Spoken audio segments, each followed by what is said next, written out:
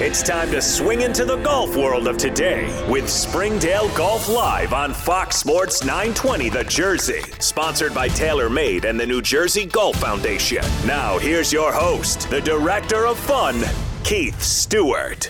Members, friends, and players, good afternoon and welcome to Springdale Golf Live. I'm your host, Keith Stewart, the Director of Fun, and I'll be here entertaining you on this Friday afternoon. Thank you for tuning in to Fox Sports 920 The Jersey. She stood there bright as the sun on that California coast. He was a Midwestern boy on his own. This afternoon, we are heading out to the left coast, LA to be specific, as we have a really engaging guest. But first, a special thanks to all of those who continue to take care of all of us. Let's just follow their example and spend a little time taking care of each other. Now, a little rock and roll to rev up this Friday afternoon. It's beautiful out, folks. If you're driving, roll them down and turn it up. Let's go. She took his hand and she led him along that golden beach. They watched the waves tumble over the sand. You know, we have one of golf's most passionate pundits today. His appreciation for the course and his modern perspective on the game are what make me a fan. An author of 11 books, he's written for Golf Digest, Sports Illustrated, the LA Times, and is currently a senior scribe for Golfweek. And you can commonly see him on the Golf Channel. He's Geoff Shackelford. It's great to have him on Springdale Golf Live today. Geoff, welcome to the Pro Show. What is life like in LA today? It's another beautiful sunny day in LA, Keith, actually. A little bit of curfew and other kind of issues that we've been dealing with, but otherwise beautiful. Usually this is a great time of year for us, and it's been very sunny and beautiful of late. We've been enjoying that part of it. Well, we have similar weather on this end, so that won't be a distraction for either of us today. And I appreciate you joining me. Here's the history on this. A couple of years ago, I heard you in an interview, and you were talking about what a golfer is. And I ask my guests this all the time. I say, could you please define what a golfer is in 2019, 2020? And when I heard your answer, and you just talked about, if someone's at Topgolf, they're a golfer. It was a very welcoming and a very broad answer. That's where I want to start today. So could you, for my listeners, could you define what you believe a golfer is in 2020? I think it's anybody who has an interest in the sport and dabbles in it. And that's really all it needs to be. I guess it was more a reaction to, just kind of my whole life that the idea that the sport exuded to people was that to be a golfer, you had to dress a certain way, have a handicap, be a member of a course or member of a local golf association if you're a public course player. You just all these things you had to do, and you had to have full set of clubs and on and on and on. And maybe it was a drive, chip, and putt or Topgolf. I'm not sure.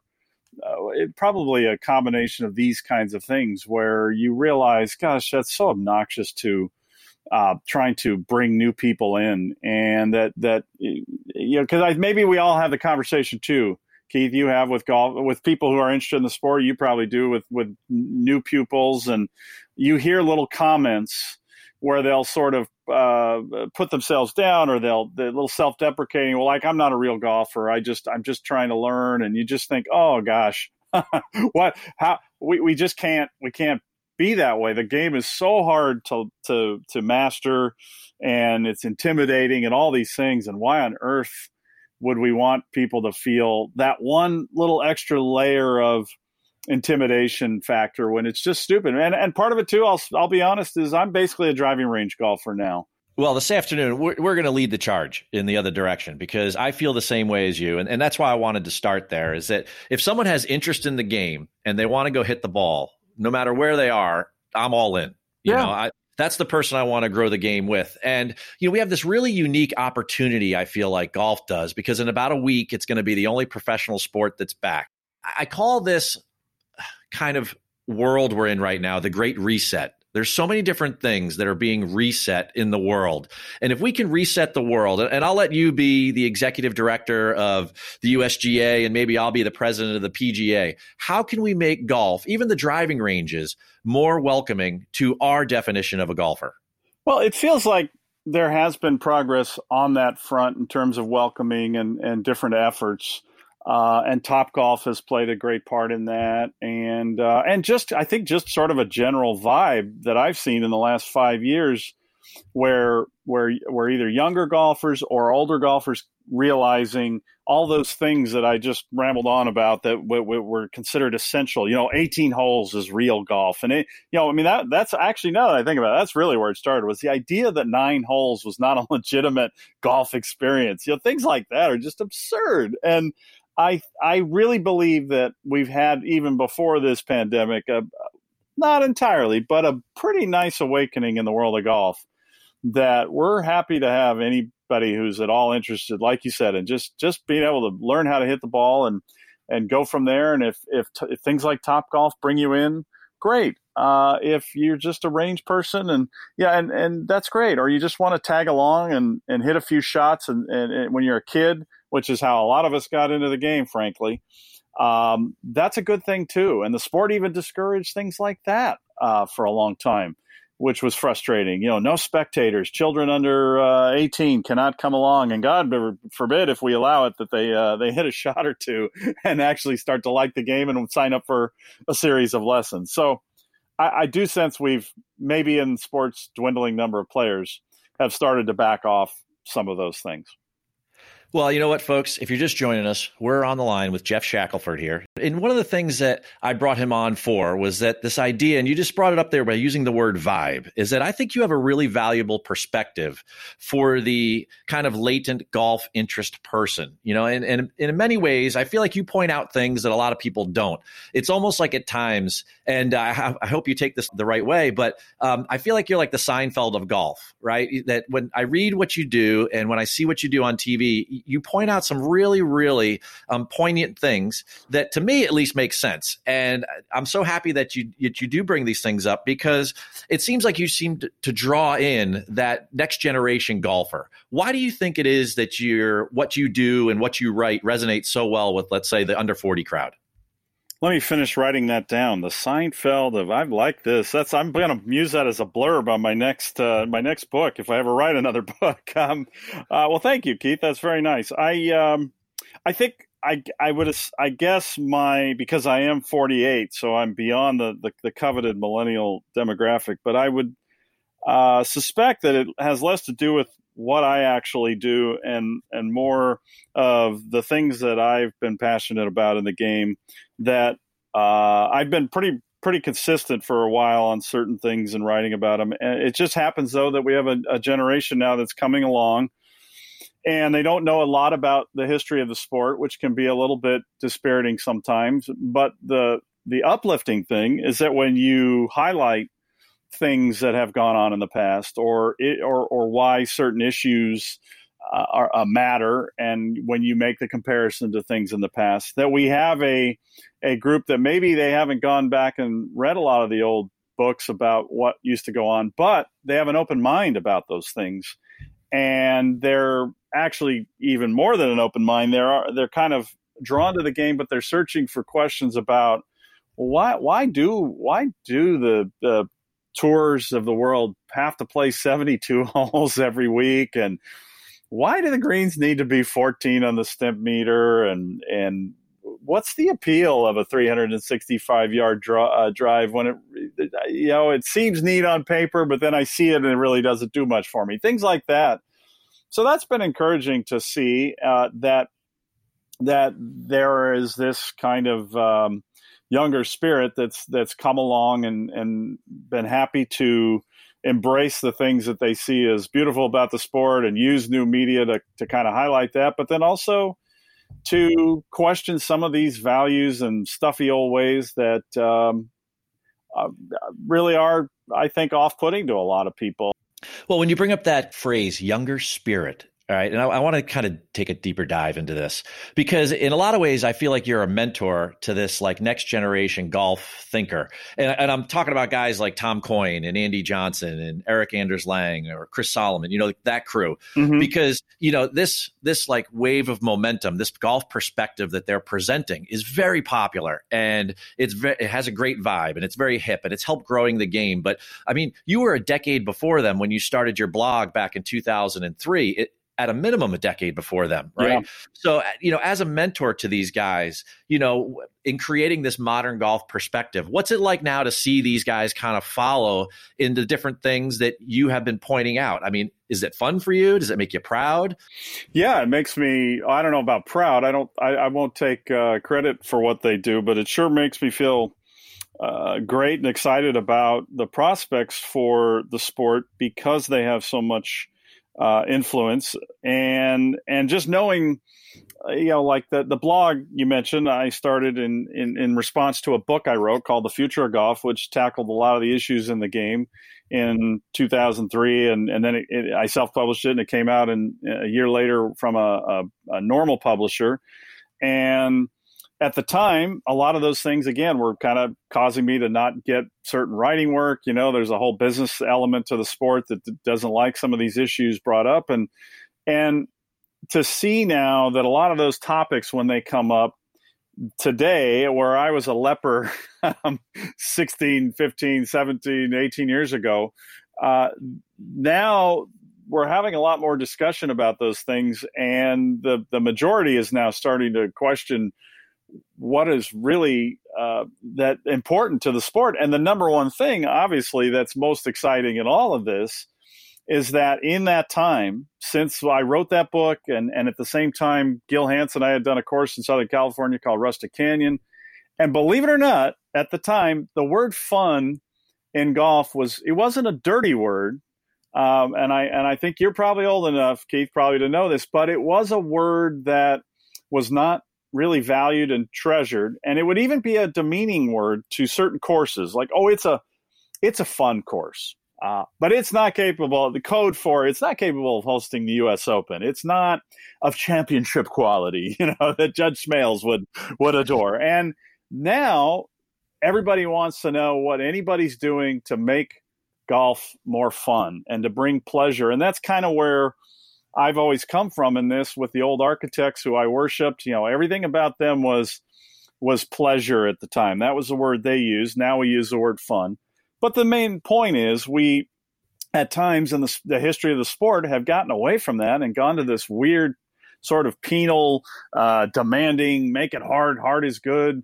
And it's just not fun to play. It's intimidating to new people. It's dour and cynical and depressing. And so I just love that in a matter of about 15 years, we've seen this pivot to where the emphasis is on what can make going to a golf course fun and playing around fun. And it's just beyond exciting to see how that word now is a good thing, which is hard to believe probably to somebody listening to this who was thinking, well, of course it's about fun. If it's not about fun, what's the point?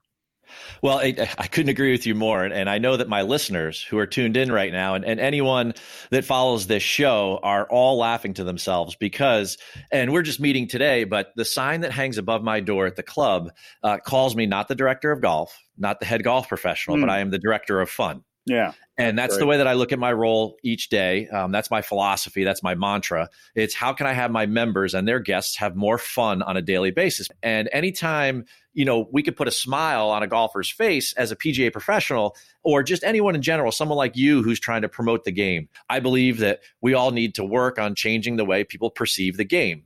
I mean, that's my why statement. At the end of the day. And that's why I became the director of fun. And it's so great to have you say that. And folks, it's also great to have on the air with us today. His name's Geoff Shackelford. He's a writer. He's a performer on the Golf Channel. He's written 11 books. And he's also an golf architecture expert. And we're going to get into this more as the show continues here. But I want to start with this question. It's so funny to me. As a PGA professional, all of my members, all these years, and you're right, I'm in my mid-40s, just like you. So the way people obsess over their equipment or their white belt or their visor, and they never spend the time to think about like their golf course that they play all the time. Why is it that architecture is so easily overlooked? It's a phenomenal question. I'm actually kind of started another book. I haven't done one in a while on golf architecture, and it's really tackling this question. And I think that it is a combination of some of the things we've already discussed, just what the sport has exuded. Part of it is that most of the best golf course design is behind gates and very hard to access. It's unfortunately a lot of it's wasted on people who don't appreciate it. So that's been a bummer at times. And I think, like any kind of thing that people pursue as a hobby, as a passion, as a side interest, there has been a little bit of maybe a snob element that deters people. But even all that said, it's still bizarre because I've written books about this, that it's to me, it's the most interesting art form of all on the planet, because a beautiful golf course is really a work of art when you see it constructed a certain way and you understand what went into it.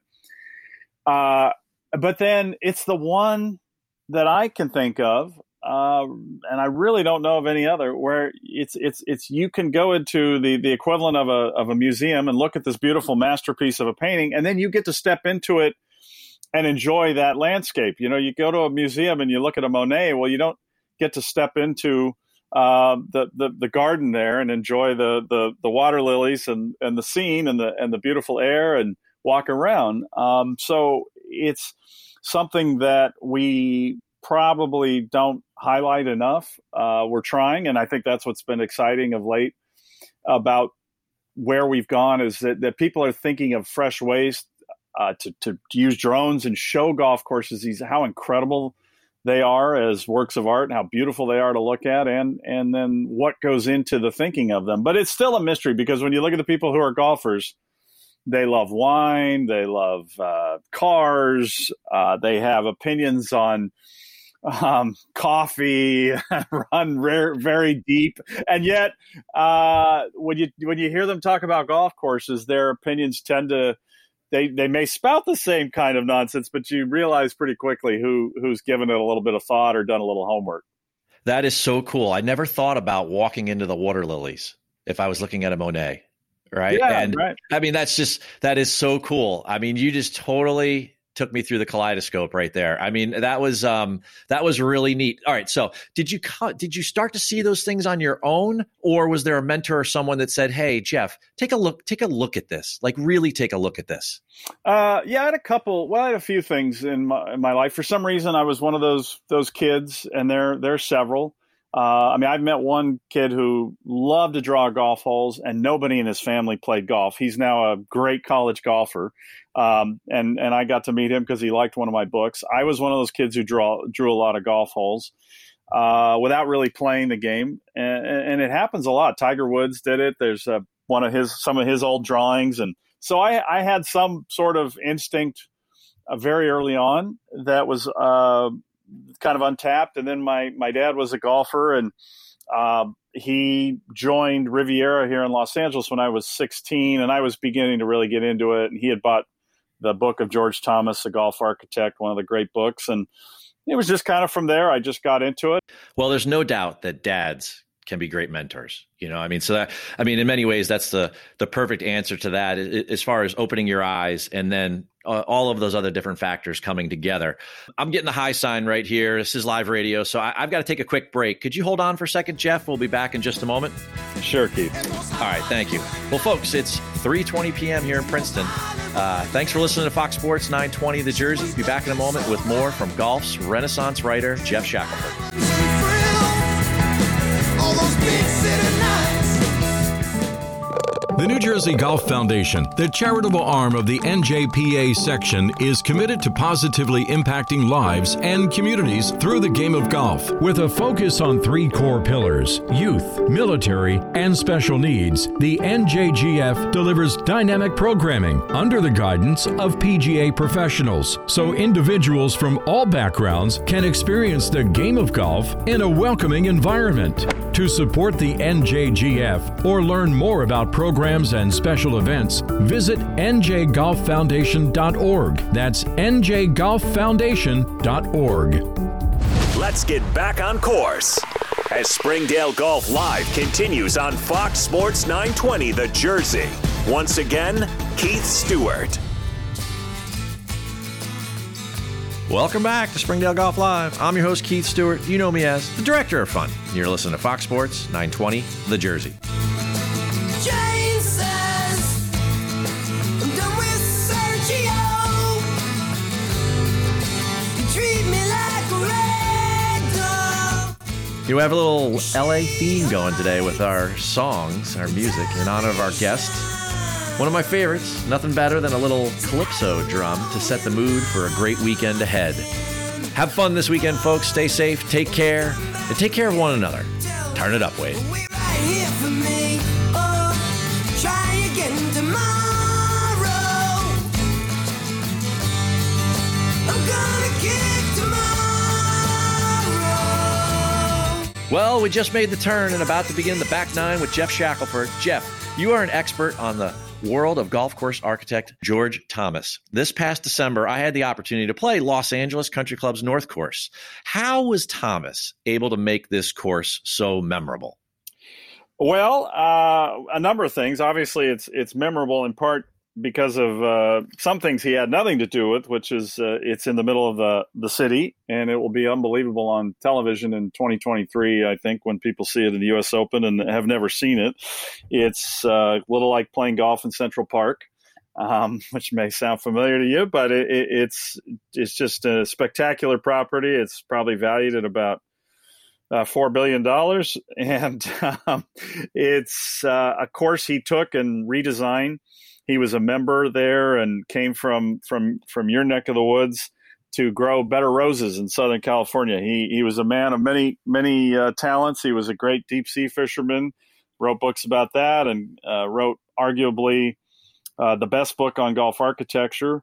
And he was a very good player and loved his rose hybridizing, but was just a brilliant guy when he got together with another architect named William P. Bell, and redesigned this course after he'd done Riviera, where the tour plays every year, and just had a lot of he just had a kind of, I always think of, try to think of filmmaker analogies. You know, there are great directors who know how to make something that's got some resonance and that's deep, but also is commercial, that everybody can enjoy the first time through, you know, a Godfather or a Steven Spielberg film. And he had that ability that any golfer can go and just know they're somewhere special. But the more they played the course, they liked it even more. And that not many architects could pull that off. It was just such an interesting walk and what he did. And I know you're such a fan of classic golf course architecture. What do you think, and you touched on it there, what do you think that this golf course will play like? You brought it up, the 2023 U.S. Open is going to be played there. What is that experience going to be like for the players? Well, it's going to be so different than other U.S. Opens because so few players will know much about the course. And that in itself is different. You know, it'll just be what I think people will love is it's just this ancient looking course. Even though we redid all the bunkers, we tried to make them look old in the middle of the city with all these, with just probably the best set of par threes, I think, on the planet, just in their variety and the number of things you'll see happen on them. And that alone, to me, is what makes the place or will make it really stand out. They had the Walker Cup there in 2017, and the par threes really were kind of incredible to sit on and watch the fun stuff that happens. Now, folks, if you're just joining us, we're with Geoff Shackelford on the line here. And you just said it there. You said we worked on the bunkers a couple of years ago. Now, I know you partnered up with Gil Hance. When I interviewed Gil, he said that when he starts to look at a new design, he talks about how the holes are found amongst the land, right? And he's very big on that. When you design a hole, and you talked about sketching them when you were a kid, do you believe that holes are found? How do you go through that development process? I want to pick your brain on that.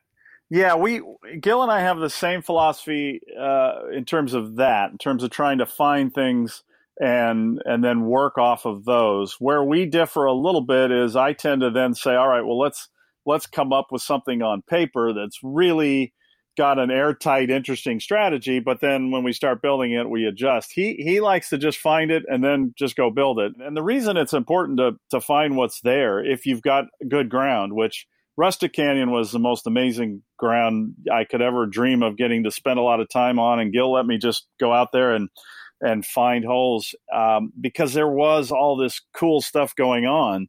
And you want to find those things. And because golfers detect naturalness, they detect something. They will play any kind of shot, even a blind shot or something with a weird, quirky element to it, if in their minds they believe that's what Mother Nature created and it was just sitting there and we mowed down the grass to make it and put turf in and some irrigation and went. That's why the St. Andrews grew and became beloved. When the golfer senses that some guy sat behind a desk and came up with these stupid ideas and rearranged the planet Earth to mess with their game, they don't like it. They resist it. And that's really the essence of the difference between a course that ages well and is loved by golfers, even if it's a little quirky, versus one that people believe is manufactured and fake.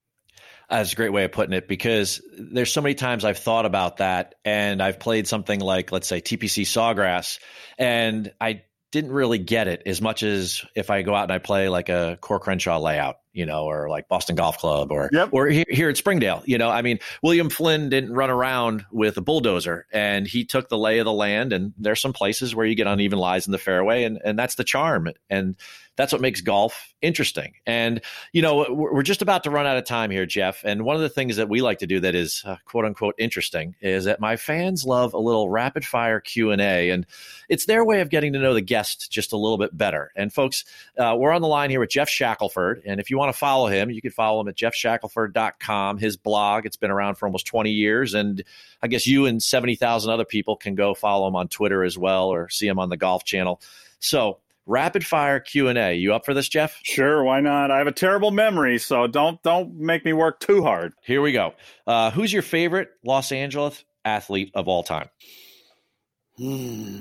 Probably Magic Johnson. Just when I think of somebody who although Fernando Mania was kind of incredible here too.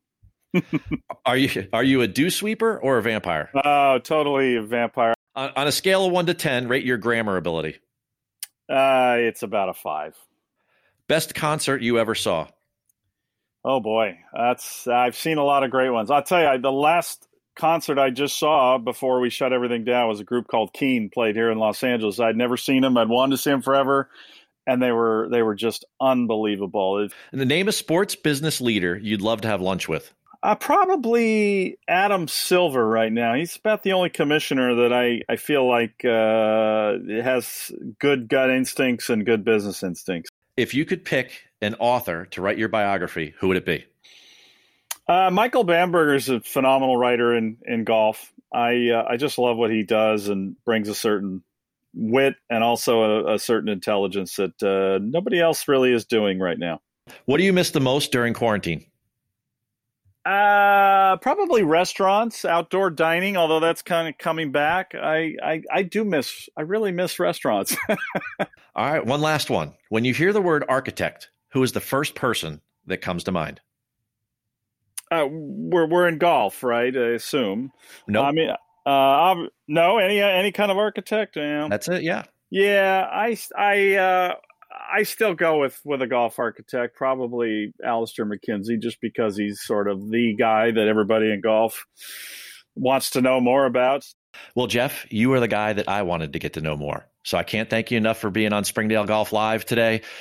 Really appreciate you taking the time. Okay, Keith. Thank you.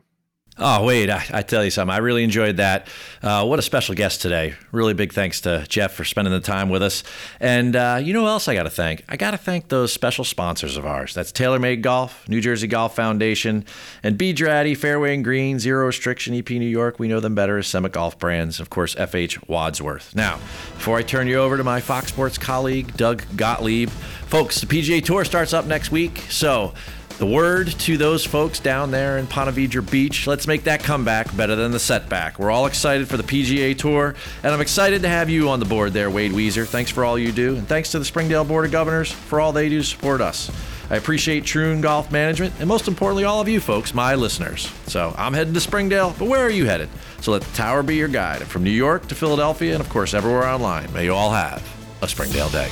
This has been Springdale Golf Live with Keith Stewart. Keith returns to the tee next Friday afternoon at 3 on Fox Sports 920 The Jersey.